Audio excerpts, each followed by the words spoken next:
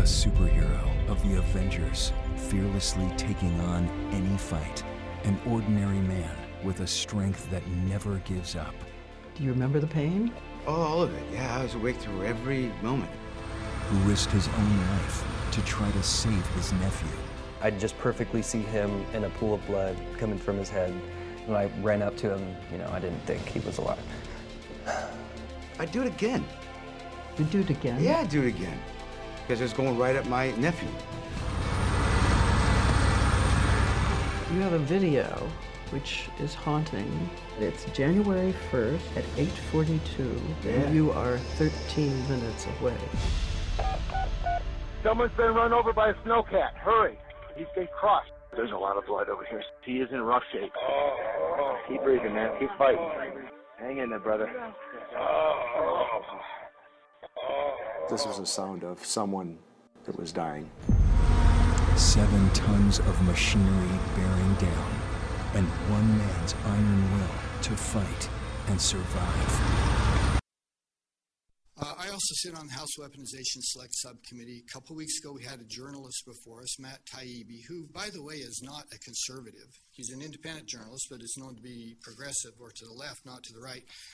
And during the few hours that he's appearing before Congress, an IRS agent appears at his home and leaves him a note.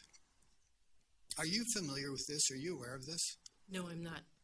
Okay, well, it's been well reported, and I could tell you more details, but here it is.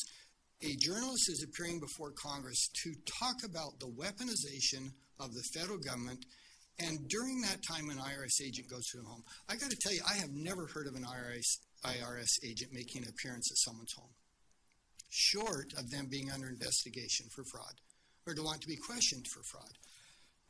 And I would ask, you're an economist, you're a mathematician, what are the chances of that being just luck? That the IRS appeared at someone's home while he's testifying about weaponization of federal government before Congress? Because I think it's minuscule. I think it's 1 in a million or less.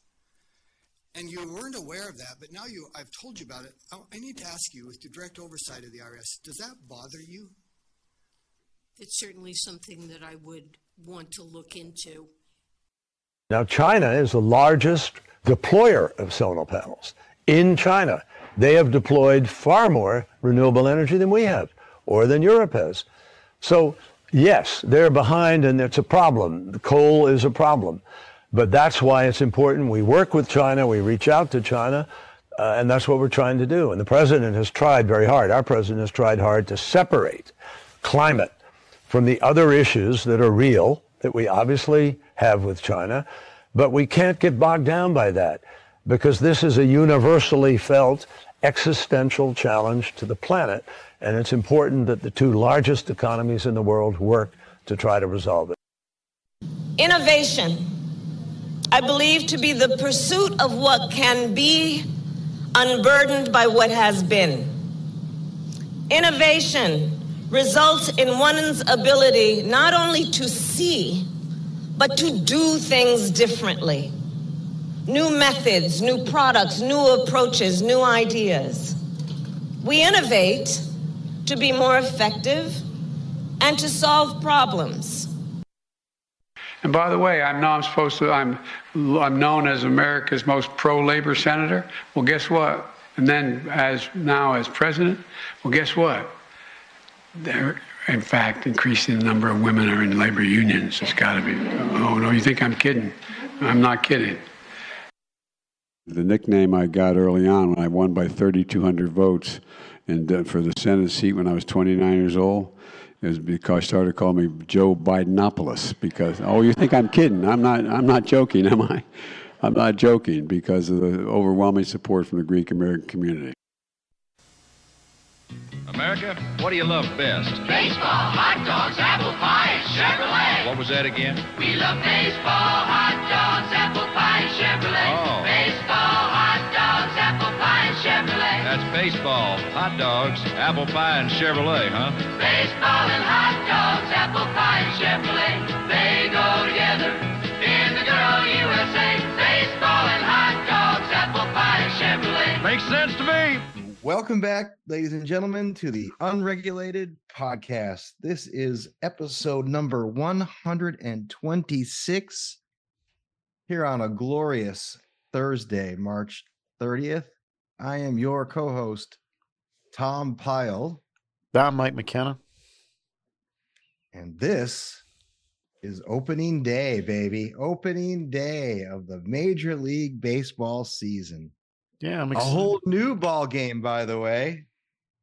It's really not. It's much more like the old game, which I'm totally in favor of. So you're okay with the clock, huh? I'm totally okay with the clock. You know, if people can't regulate themselves, they have to be regulated. That's just the way the world is. It's a really sad state of affairs. If you look at spring training games and you go back and look at how the game was played in the 70s, it's the same game. It's like guys like Nomar Garciaparra who wrecked this game. You know, fidgeting with their gloves and their hairdo and everything before the next pitch. Make sure they're pretty. Come on, dude, get back in. Yeah, you know, I think one of the big culprits was Ortiz. Remember, he had his little like spit on his gloves deal. Okay, so just for our fans or not, I'm going to race through some of the rule changes that take effect this year here on opening day. First and foremost, a pitch clock. Which will give pitchers 15 seconds between pitches to begin their motion or receive a ball, and 20 seconds with a runner on. And the batters will have about, I believe, 8 seconds. The same 15, but they have to be in the box with 8 seconds remaining. With 8 seconds remain, or they will receive a strike. So this is a very radical change for baseball with the implementation of a clock. We also have a ban on the shift because apparently batters can't like adjust their swings. That I do not approve of. I think that's set the switch. So you have to have your feet planted in the infield when the pitcher begins his motion. We have larger bases, which will increase by about 4.5 inches. Theoretically, so that our batters, our base runners will there'll be less injuries apparently, and secondly, we may see a little bit more of a little bit more stolen base. Yeah, the shift is embarrassing, right? I mean, if you can't hit a baseball like to the opposite field, you probably shouldn't be in professional baseball. And the truth of the matter is, guys who can't adjust, guys who haven't been able to adjust for the last 15 years have been run out of baseball, and they should have been run out of baseball. I'm like, dude, it's not that complicated. Well, we have to have equity these days. So, okay, so the other, the interesting thing is there's the article in the New York Times that has been basically tracking the play time. In 2021, average games set a record at 3 hours and 11 minutes. The average was 2 hours and 44 minutes in 1985. Okay. According to this article, also, the pitch clock has reduced the games in the minors by about 25 minutes. Yeah. So we're going to be down. The other interesting thing, and this is something I've been arguing for quite a while, is that they're actually going to shorten the time between innings. Yeah, I don't care about that. Well, I mean, that's not the problem. Like, you get all your commercial, get all your commercial revenue or whatnot. Yeah, so anyway, I mean, look, that's not the problem. All they need to do now is actually call the strikes, call the actual strike zone, and we'll be set. So you want you want a robot? No, I don't care, robot or whoever. I just want the strike zone as written in the rule books to be called. All right. When's the last time you saw strike called to the letters? Never. I mean, I see it fair amount. I mean, you see it like twice a year. Every umpire has his strike zone, right? That's but see that's sort of the knock on some of these. I don't mean to be that guy, but the strike zone as laid out in the rule book is very clear. If you want to accelerate the game, if you want to make it more interesting, if you want to increase contact, if you want to get rid of this ridiculous emphasis on home runs, call the strike zone, call the high strike, and all these uppercutting, all these hitters who uppercut to try to hit home runs, they'll be out of the league in 2 years. I noticed you tempered yourself because you were going to say a bad word. Very well done. I was just going to say idiots. So anyways, the whole point of all of these rule changes is to get people interested in the game again. Apparently, the not accounting for the pandemic in shortened seasons of 2020 and 2021, attendance has fallen steadily since 2015. Last year's average was the lowest since 1996. Yeah, in all fairness, it's a problem with all sports. Same's going on with football. Same's going on with basketball. I don't know about hockey, but I know football and basketball are having the same deterioration in attendance. Would you think part of it has to do with like not wanting politics in sports? Like that used to be the sort of refuge for all that stuff? No, I can tell you exactly what it is. It's the decline in attendance across all sports is too much money. No, it's coincident with the introduction of these things into people's lives.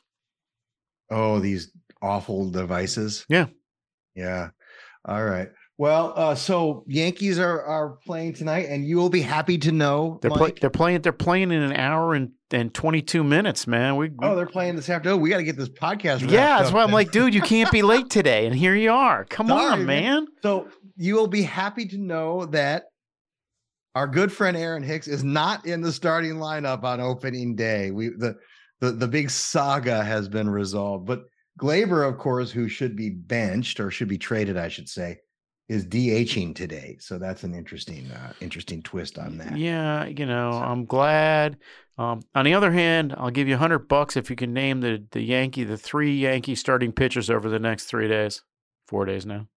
Ooh, that's a good question. Given the fact that 3/5 of the starting rotation is already out for the year, for the summer, for the spring. I'll give you. So Garrett Cole is starting today.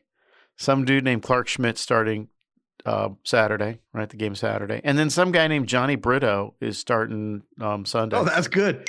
That's a good start to the season. Every player the Yankees acquired in the offseason or rehired in the offseason is on the injured. I've never heard of this guy, Johnny Brito. I'm like, here he is. He's our number 3 pitcher. I'm telling you, the Steinbrenners hate the fans. They think you're idiots. If you're a Yankee fan and you pay money to Steinbrenners, you're literally paying to cut your own throat. All right, Jeremy, I played the opening clip was the run up to an interview with Jeremy Renner, who we've talked about quite a bit now on this podcast, which is weird. I can't figure out why. Maybe I'm obsessed with this story. We're having trouble with the facts. That's a problem. The producer said, quote, "I thought that was like a movie promo, basically. Like, was that the weirdest and strangest way to bring this story up or bring this interview up? It's so bizarre. Yes, the whole thing. It felt like an action movie. It felt like he was like running a movie. The whole thing, them, us, the movie trailer. Yeah, the whole thing's weird. I don't know. We got to stop it. You know what? What we really need is a Jeremy Renner, Abraham Lincoln mashup. All right, we need a ban on. We just start the list of topics red line topics. So far, we got Honest Abe, Jeremy Renner, and I think that's a good start. So I brought this clip up of questioning Treasury Secretary Yellen about Matt Taibbi's visit during his testimony on the weaponization of the justice system or these whatever they're lumping everybody together in. Yeah. The WTF committee. Dude, the administration is like, that's insane. Like, what's your take on that? My take on it is that they have no fear. Yeah, that's my take too. They do not. I'm going to agree with you. Sorry, listeners, but we're going to agree on this. Yeah, It couldn't have been accidental. It was purposeful. It was a message. It was like, you know what? We can get any of you guys. It's like a dead fish in a newspaper, dude. Yeah, that's exactly what it was. It was a message. You guys, it's our world. We just let you guys live in it. Yeah, it's totally insane. If I was a member of Congress, I may have moved right then to have impeached Janet Yellen. Well, I would at a minimum, I would compel this officer to testify, right? Oh yeah, I drag everybody. Right, get it right back at him. Like, all right, is, come here. What was the purpose for you knocking on his door? This is rank intimidation. This is third world stuff. Speaking of third world stuff, Special K says we can't get bogged down. Oh wow! I have to. Wow! Like it just keeps happening. I just like you can't make this up, ladies and gentlemen. You cannot make this up. You know, I hesitate to say this about anybody, but I'm coming to the conclusion he's not a good person. We can't get bogged in details like genocide and death camps. I'm like, what the hell is wrong with you, man? I mean, they're all linked because, as we have pointed out, and we'll be, by the way, pushing out a very, very, very thorough analysis of the situation with respect to minerals and processing. They are linked 100% because China controls 80+% of the supply chain for his green utopia world. You know, so yeah, they're linked. They're not, they're linked, period. You know, you read the resume and it's a good resume. It's a resume of a successful mid-century American, right? Harvard, he went to war. Yeah, he served. Well, he went to war. There's a lot of fine. He went to war on paper. Looks good on paper. He went to war. He got shot at. He got shot. You know, he was a senator. Was he a governor? I don't know. He was a secretary of state. This is a guy who should be an exemplar of American values. You know, even if you disagree with him, even if he's a Democrat, this is a guy who should be. This is a product of the United States. This is one of our best products. And this is the kind of person he is. It makes you wonder about the whole system, the whole rotten system. I mean, this is their product. This is what they produce. It's very shocking. I was surprised. I don't know why I was surprised, but I was surprised. Disappointed, amazed, stupefied is probably a good word. Stupefied. I'm serious. The investments, the the investments of his friends are so freaking important. He's willing to ignore everything else. The cash is just king. I did leave a clip out because producer says we have too many clips, so we're going to shorten them. He also defended the Davos jet setters. Yeah, I'm sure recently, saying that, well, they work harder than most on this problem, so they should be able to fly their private jets. Absolutely, man. They deserve. They work harder than us rubes, us low lives sitting around here. Take our high speed trains and something's really gone off the rails when the system produces a guy like this. You know, he's. All right, I've concluded the problem isn't him. It's what produced him. Anyway, go ahead. Vice President Harris is in Africa, and she loves that line, unburdened by what has been. It's like her. Is that going to be her campaign theme or what?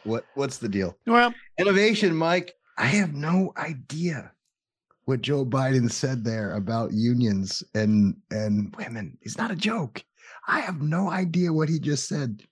So if our listeners can unpack that, please let us know. Probably something about gun-toting political advisors. And then, of course, his famous, everyone thinks I'm like everyone else he's at a Greek American deal, and he talks about his first. By the way, the key in that clip was not that he thinks he's Joe Bidenopoulos.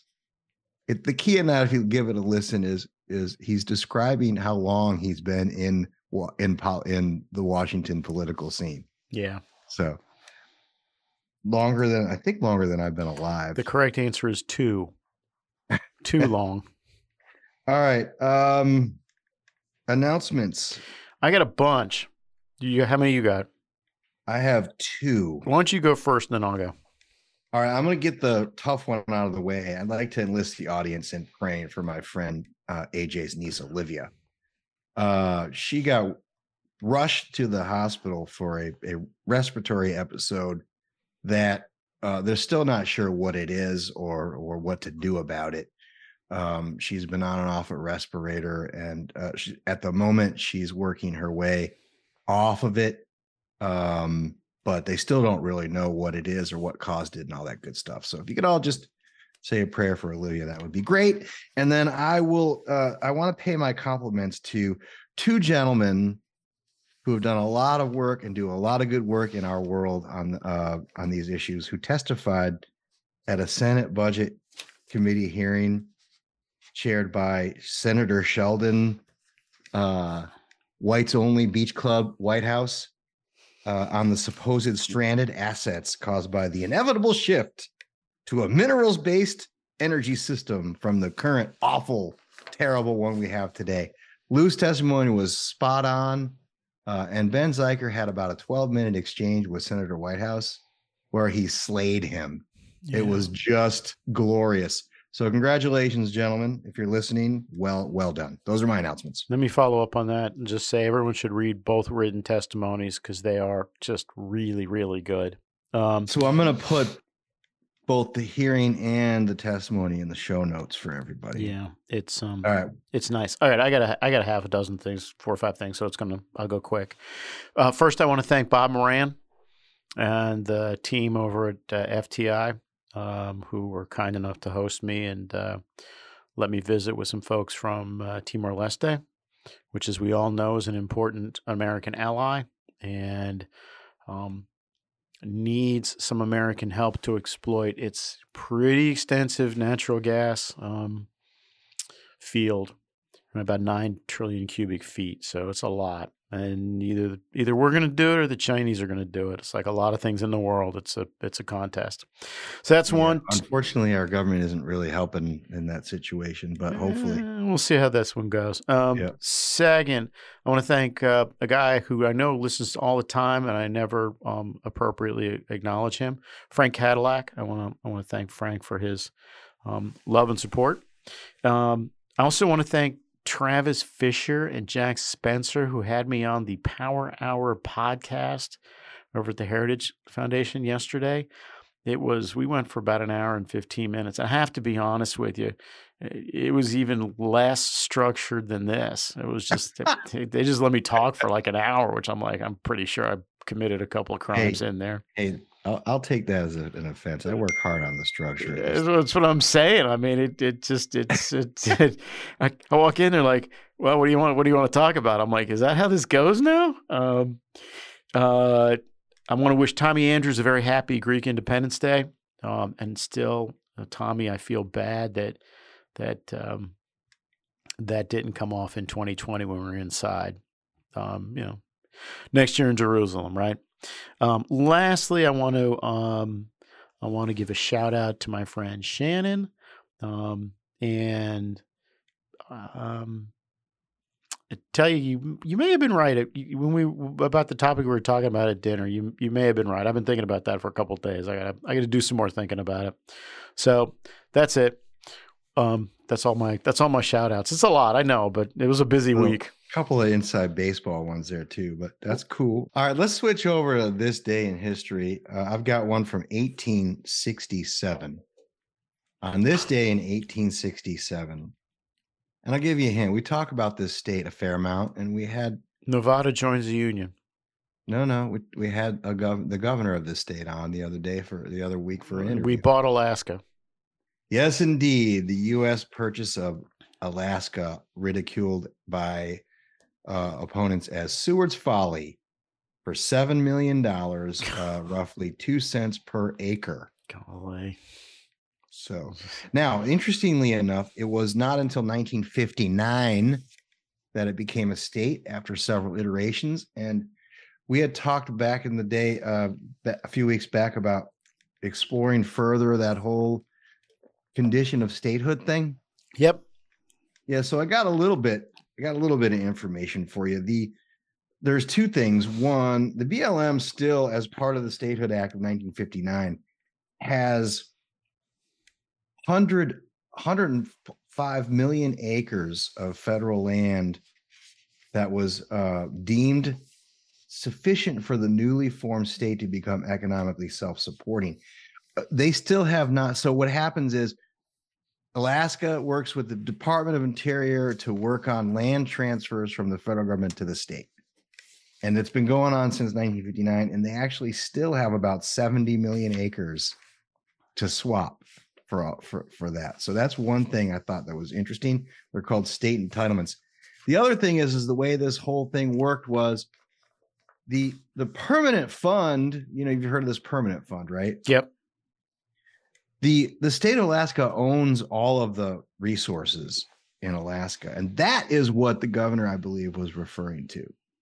The bargain is that the state was supposed to ensure its economic stability by managing the natural resources in such a way that it was not a burden on the federal government. In other words, they sort of gave them the beginning. In the beginning, they gave them the handouts that they needed to kind of get things rolling. And so all of that is tied up into this conversation about the permanent fund and the use of the natural resources and stuff. And there are arguments back and forth about whether that should change as well. But that is what the governor was referring to, and I'll read. The legislature shall provide for the utilization, development, and conservation of natural resources belonging to the state, including land and waters, for the maximum benefit of its people. So, yeah. So anyway, that's it. We that's simple. Still going on transition next go around. It's kind of a twist, and that's the twist for statehood. Okay, 1870. A mere 3 years later, 1870. March 30th, 1870? Yep. It's an amendment to the Constitution. Oh, the 14th Amendment passed. 15, actually. Okay. 15 was adopted today, which granted African-American men the right to vote. Okay. And in 1974... March 30th, 1974. Wow. You're not going to guess this. Yeah. John Denver hit #1 on the charts with Sunshine on My Shoulders. On my shoulders makes me happy. And then lastly, and rather this should be a name that tune. I'd win it like every time. Go ahead. In 1981, this terrible thing happened. Yeah, Ronald Reagan got shot. Washington, D.C. Ronald Reagan got shot. Yeah, that I remember very clearly. Shot in the chest outside the now what's called the Hinckley Hilton. Hinckley Hilton down in DuPont Circle. Yeah. So, I remember that day. It was a long day. HR 1. That's my first topic. One and not done was the subject of my press release for that bill, which if it hasn't passed, it should have passed by now. I think it was. It's going to pass. It's going to pass today. What do you think? Good start? What are your thoughts? Yeah, it's a good start. It doesn't solve everything, but you can't solve everything. My only objection to it is really that there are people who are claiming that it does more than it does. That's it. I mean, as in all things Washington, the propaganda is more painful than whatever the policy might be. And as I've said before, you have people writing a bill about permitting who've never actually permitted anything. What could possibly go wrong? Well, I think my beef, well, not my beef per se, but my observations are that the media, mainstream crowd, the New York Times and all are viewing this as the sort of the Republican platform on energy. And I'm like, no. God almighty, I hope this isn't it. This is not This that, is like folks. the first two sentences. Exactly. The other thing about it that's bears some watching and some consideration and some concern is I could easily imagine a world in which the Democrats in the Senate staple on the nationalization of transmission, both planning and cost allocation, and then send it back to the House. Like 3 or 4 provisions in here, mostly dealing with minerals, et cetera, and calling it a big grand compro. Yep, and we wind up eating it. And if the one thing that can't come out of this is nationalization of the grid, but we seem to be putting ourselves on a path that way. The Bezos post headline today. House passes doomed energy bill heading into 2-week recess. So, okay. All right. More energy news. Governor Gavin's big oil bill did indeed pass. This is from the LA Times source on March 27th. Now, gets to say he took on big oil and won, does all kinds of great little Twitter deals and everything else. This bill doesn't really do what he thinks it does. So let me just clarify what this bill does. This bill allows the California Energy Commission to set a cap and impose penalties through a regulatory process if it concludes that oil companies are making excessive profits, as long as that penalty will not result in higher prices for consumers. So it's about as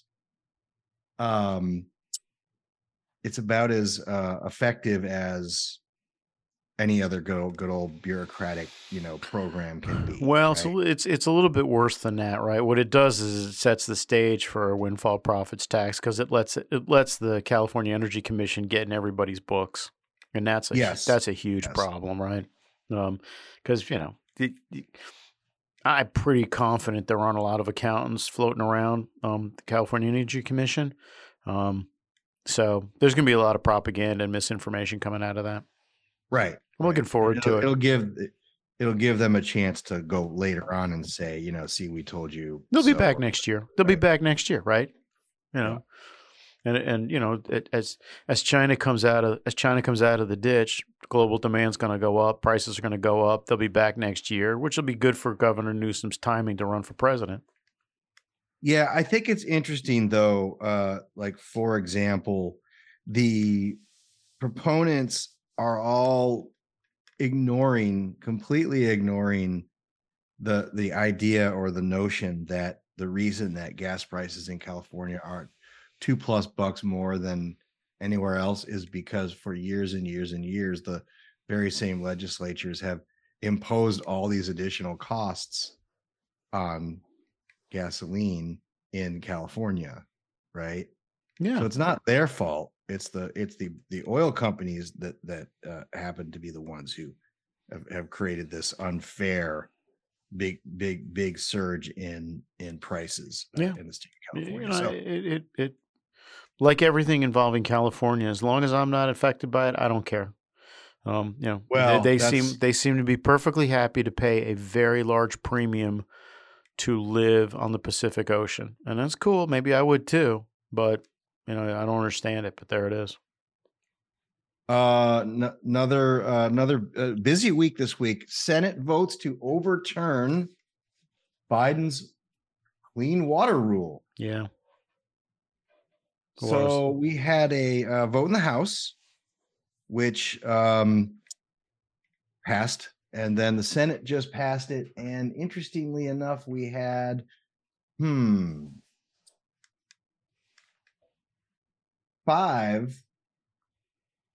Democrat senators voting for the bill, of which 4 are up for re-election: Tester, Sinema, Rosen, and Manchin.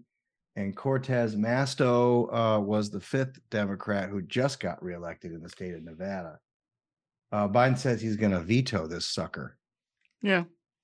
Yeah. I mean, look, it's a free vote, right? Biden's going to veto it, so it's a free vote. Supreme Court's going to overturn the rule, so it's a free vote. Doesn't matter. Waters of the United States, I realize it's important and blah, blah, blah, and all that other stuff, but it's without a doubt the most boring public policy issue out there. All free men, wherever they may live, are citizens of Berlin. And therefore, as a free man, I take pride in the words, Ich bin ein Berlin. All right, why'd I play that clip? I don't know. 82% of Berlin's voters refused to support the 2023 climate neutrality referendum that would have made Berlin subject to this whole host of rules and regulations getting to climate neutrality by 2030. Yo. Resounding failure despite more than €1 million spent in a massive run-up campaign that including plastering the city with posters, concerts by famous performers, huge support and propaganda by the media, and hefty donations from left-wing activists. The emerging yes side fell short, 200,000+ short of the 608,000 votes needed to pass the measure. But guess what? Yeah, they're not deterred. They're going to go. They're back at it. They're going back at it. They're going to say it's going to happen some other way. The Europeans have no respect for the voters. If they did, there wouldn't be a European Union. Every time it got put to the voters rejected it. They're like, hey, we don't care. We're going to do it anyway. Yeah, that's right. That's what the EU's for, right? Yeah, they have less respect. The European elites, if it's possible, have less respect for voters than American elites. All right. Well, I want to play this clip. It's kind of energy. Yeah. But it's more climate, and I just want to get either your blood boiling or I just want to get your comment on it. Okay. It is, it's educating. It's hopefully elevating the content that, we partnered with Google, for example. If you Google climate change, you will, at the top of your search, you will get all kinds of UN resources. We started this partnership when we were shocked to see that when we Googled climate change, we were getting incredibly distorted information right at the top. So we're becoming much more proactive. We own the science, and we think that the world, should know it, and the platforms themselves also do. But again, it's a huge challenge that I think all sectors of society need to be very active in. That was Melissa Fleming, the head of the United Nations Department of Global Communications, announcing that they had no clue at all about search engine optimization. Well, we own the science. We own the science, but we don't understand any damn thing about anything else, apparently. We own the science, and now we paid Google lots and lots of money from UN dues from the United States to jack the search engine so that our stuff I'm very glad rises to the top. I'm super glad that the old white guys who live at the UN finally figured out search engine optimization. That it's good for them. Good for them. Welcome to the 21st century, boys and girls. Yeah. Okay. If you think it's going to save you, it's not going to save you, but good for you. Good for you. All right. That's all I have for the energy space. What do you have? Anything else on energy? Nope. All right. Let's flip to this yet another vote this week. As I mentioned, it's a busy week.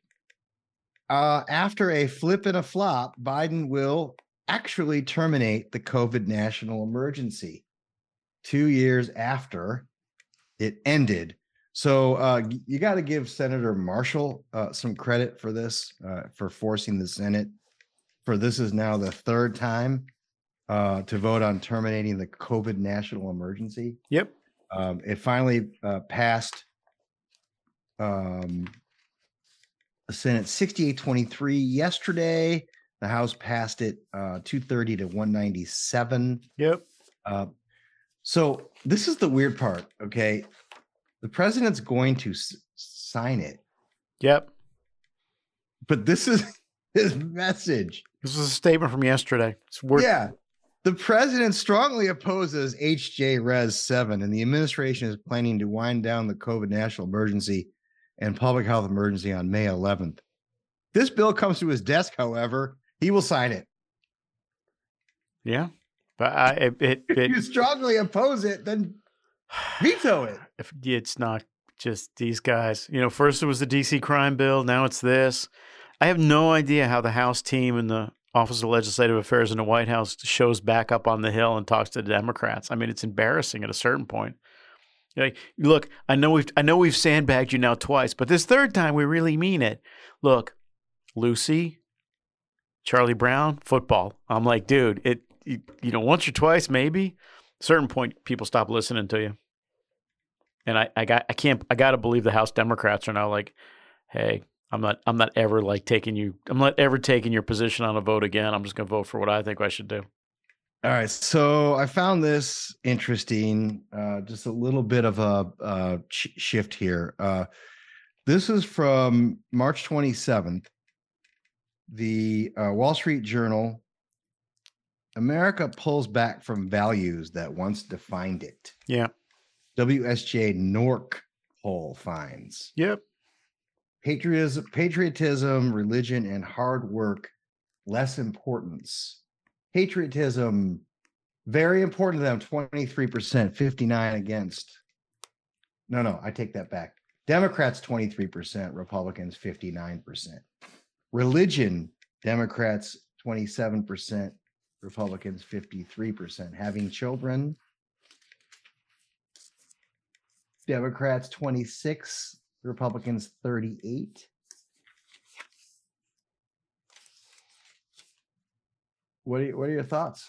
Yeah, so I actually read through that survey real quick, and I'm not saying everybody shouldn't be concerned. You should be concerned, but the real story of the survey was that a lot of that stuff migrated from very important to just important. Now, when you comboed very important and important, or somewhat important, or moderately important, I forget the exact phrasing of the question.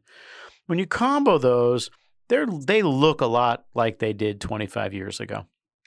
Okay. Right. What happened inside the survey was there was a lot of migration from very important to somewhat important, or more, modestly important, whatever. I can't figure out if that's people wandering away or people just look, I don't want to say very important. I'm just going to say this other thing. There's some deterioration, no doubt about it. It's not good. On the other hand, it's not surprising. Keep in mind, for at least a generation and probably two, our schools have been, absolutely. Our popular, I see it firsthand. Right. Our popular culture and our schools have militated against patriotism and hard work and having kids and religion. So it's a pretty steady drumbeat if you think about it. Truthfully, I'm amazed that it was roughly the same number said important, however you break down that word important. It's a problem. It's a fair sized problem. I'm not. In this poll, let me read from the article. 38% of respondents said patriotism was very important. Yeah. And 39 said religion was very important, down sharply from when the Journal first asked the question in 1998, when 70% deemed patriotism to be very important and 62% said so of religion. Yeah, see, but like I said, when you combo the important responses, all important responses, numbers are the same. So it's like they've migrated from very important to important. I can't tell if that's critical or just problematic, right? It's not. It's not directionally good. That's for sure, right? It's not directionally good. But here's some good news. Overall, 63% in the survey said companies shouldn't take public stands. On social and political issues. Yeah, that was the other thing that didn't get reported was that about the survey was that the underlying sentiment of Americans on a bunch of different things is mostly conservative. That's one of them, right? Companies should sell us stuff and shut up. Which is funny because there's an entire architecture now of lawyers and PR firms who specifically run around and tell CEOs and companies, oh, you need to take a stand on everything. But you know what? Survey data doesn't support that. Survey data suggests something completely different.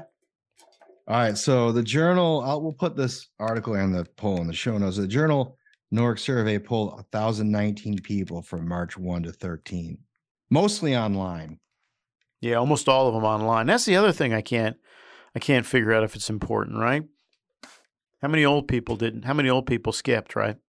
Yeah. Because old people don't do stuff online. Okay, so I was I know, Mike, you like to dig into who does these. So I looked up NORC. Yeah, NORC, the National Opinion Research Center, yeah. Well, they don't call themselves that anymore. They call themselves NORC. NORC, yeah, I know. It's very strange. I know. They have a whole section about it. It's we were first the nonpartisan objective research organization, but now, like IBM and RAND, we're just NORC. It's just very strange. It is it's a little odd. They do these big think pieces, these big think piece surveys. They feed into the general social service studies, the general social study survey work at the University of Michigan. They do good work. I'm a little concerned about their over-reliance on the online stuff here. Yeah. Okay. So I'm clear. What do you have? Anything? NORC? NORC? It's the National Opinion Research Center. No, it's NORC. Look, what is wrong with these people? I'm going to do. I got 3 or 4 things. I'm just going to do rapid fire because I know everybody wants to get out of here, including me. Okay, so the White House and its for my first 2 are propaganda. My first 3 are propaganda.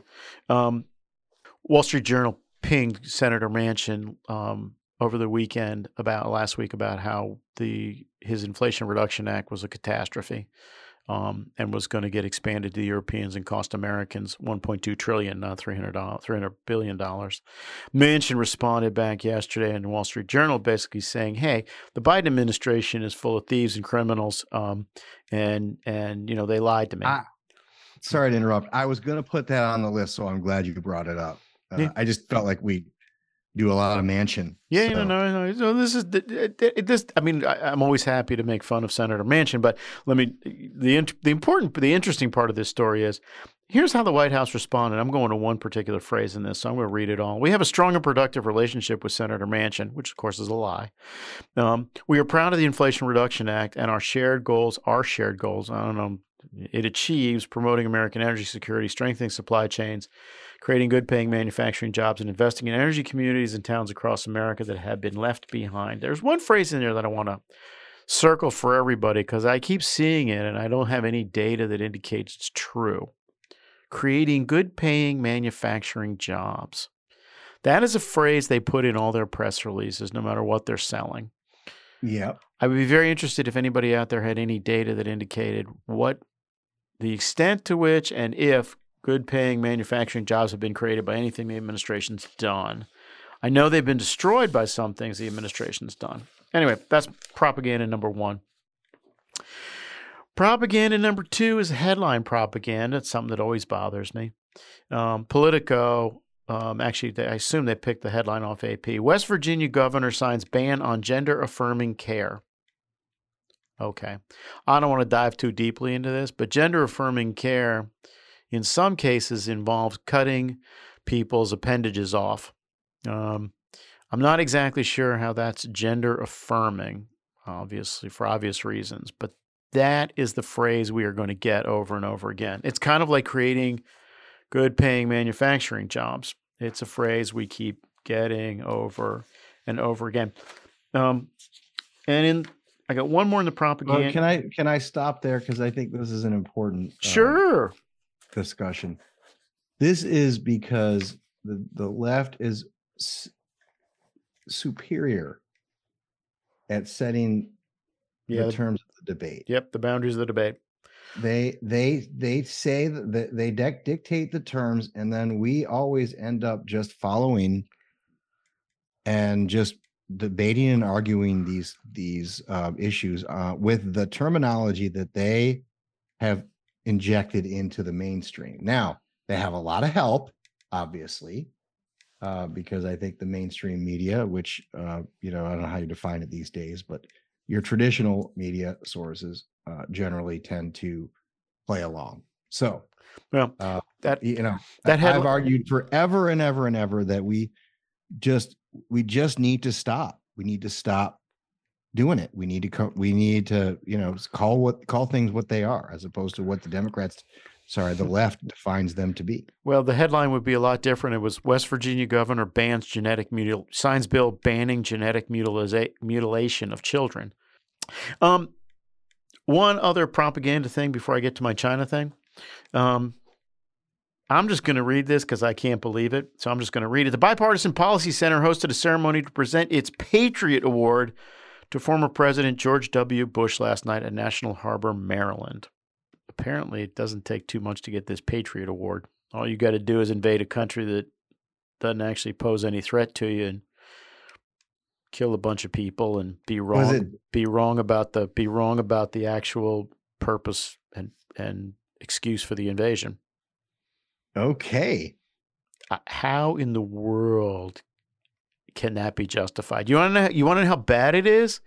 Here was the spotted list from that. Keep in mind, this guy's a former president of the United States and he's in town. Here's the spotted list. Here's exactly what it included. Who it included. Steve Scully, the C-SPAN dude, Jock McKernan, Olympia Snow, Henry Cisneros, Michelle Nellenbach, whoever she might be, and John Richter. That's it. That's it. Ladies and gentlemen, the good news is that even as intellectually desiccated and terrible as Washington, D.C. is, even nobody in this town wanted to get near that thing. Well, I don't think anybody in this town goes to any meetings anymore with anybody. No, that's not true. At the Heritage had a 50th anniversary thing at the Capitol Hill Club. There were like 6 members. So that they could go to, but they weren't going down to National Harbor to give this guy a Patriot Award, nor should they have. Okay, China, one quick one on China. I want to read this to you because it's fun. In recent months, the company, TikTok is who we're talking about, also finally succeeded in hiring SKDK, the public affairs firm that boasts an imposing Democratic alumni network, including senior figures in the Biden administration. The firm turned down an initial overture from TikTok during the 2020 campaign, according to 2 people familiar with the firm who explained that the decision was, I'm going to quote this, quote, due to concerns around the company's ties to China. That's Washington all tied up in a bow. I don't disagree. Back in 2020, we were super concerned that TikTok was part of China, part of the Chinese Inc. But something's apparently changed. And of course, the answer what's changed is TikTok eventually just offered them enough money to overcome whatever moral qualms they had. I like Mike Beckerman. He's a friend of mine. But Mike, you probably want to think about what you're doing with your life. Well, I wasn't going to bring up the exchange that during the hearing, the Gary Palmer thing, but let's just throw it in the show notes and people can enjoy it for themselves. I'll tell you real quick. I'll give you a preview of it. Gary Palmer is the congressman from Alabama. During the TikTok CEO's testimony, he brought up that Mike had been on TV, CNN, a couple of months ago, had been unable to acknowledge that Chinese had the Uyghurs in death camps. Despite the fact that the Biden administration has managed to acknowledge it and the Trump administration has acknowledged it. And Mr. Palmer wanted to know where Beckerman was. I assume that Gary knew Beckerman was sitting directly behind the CEO. And the CEO's like, Mike Beckerman? I don't think I know Mike Beckerman. Who? Right. And he gave one of those who. You should watch it. It's fun. It was a very... I recall a lot of text chatter about the exchange. Look, I love all mankind. Pick your battles, ladies and gentlemen. But if you're selling out to the Chinese, the Chinese communists for money, you're no better than John Kerry. You're no better than John Kerry. I want you to think about that sentence. Well, on that note, I think we should wrap up this episode of the Unregulated Podcast. We're going to jail. The IRS is coming to visit us. We might have a lot of editing to do on this one. I don't know, producer. What do you think? Okay. He's left the country already. Sunshine on my shoulder makes me happy. That is a wrap, ladies and gentlemen. Episode number 126. Namaste. The happy episode of the Unregulated Podcast. On the water, looks so lovely.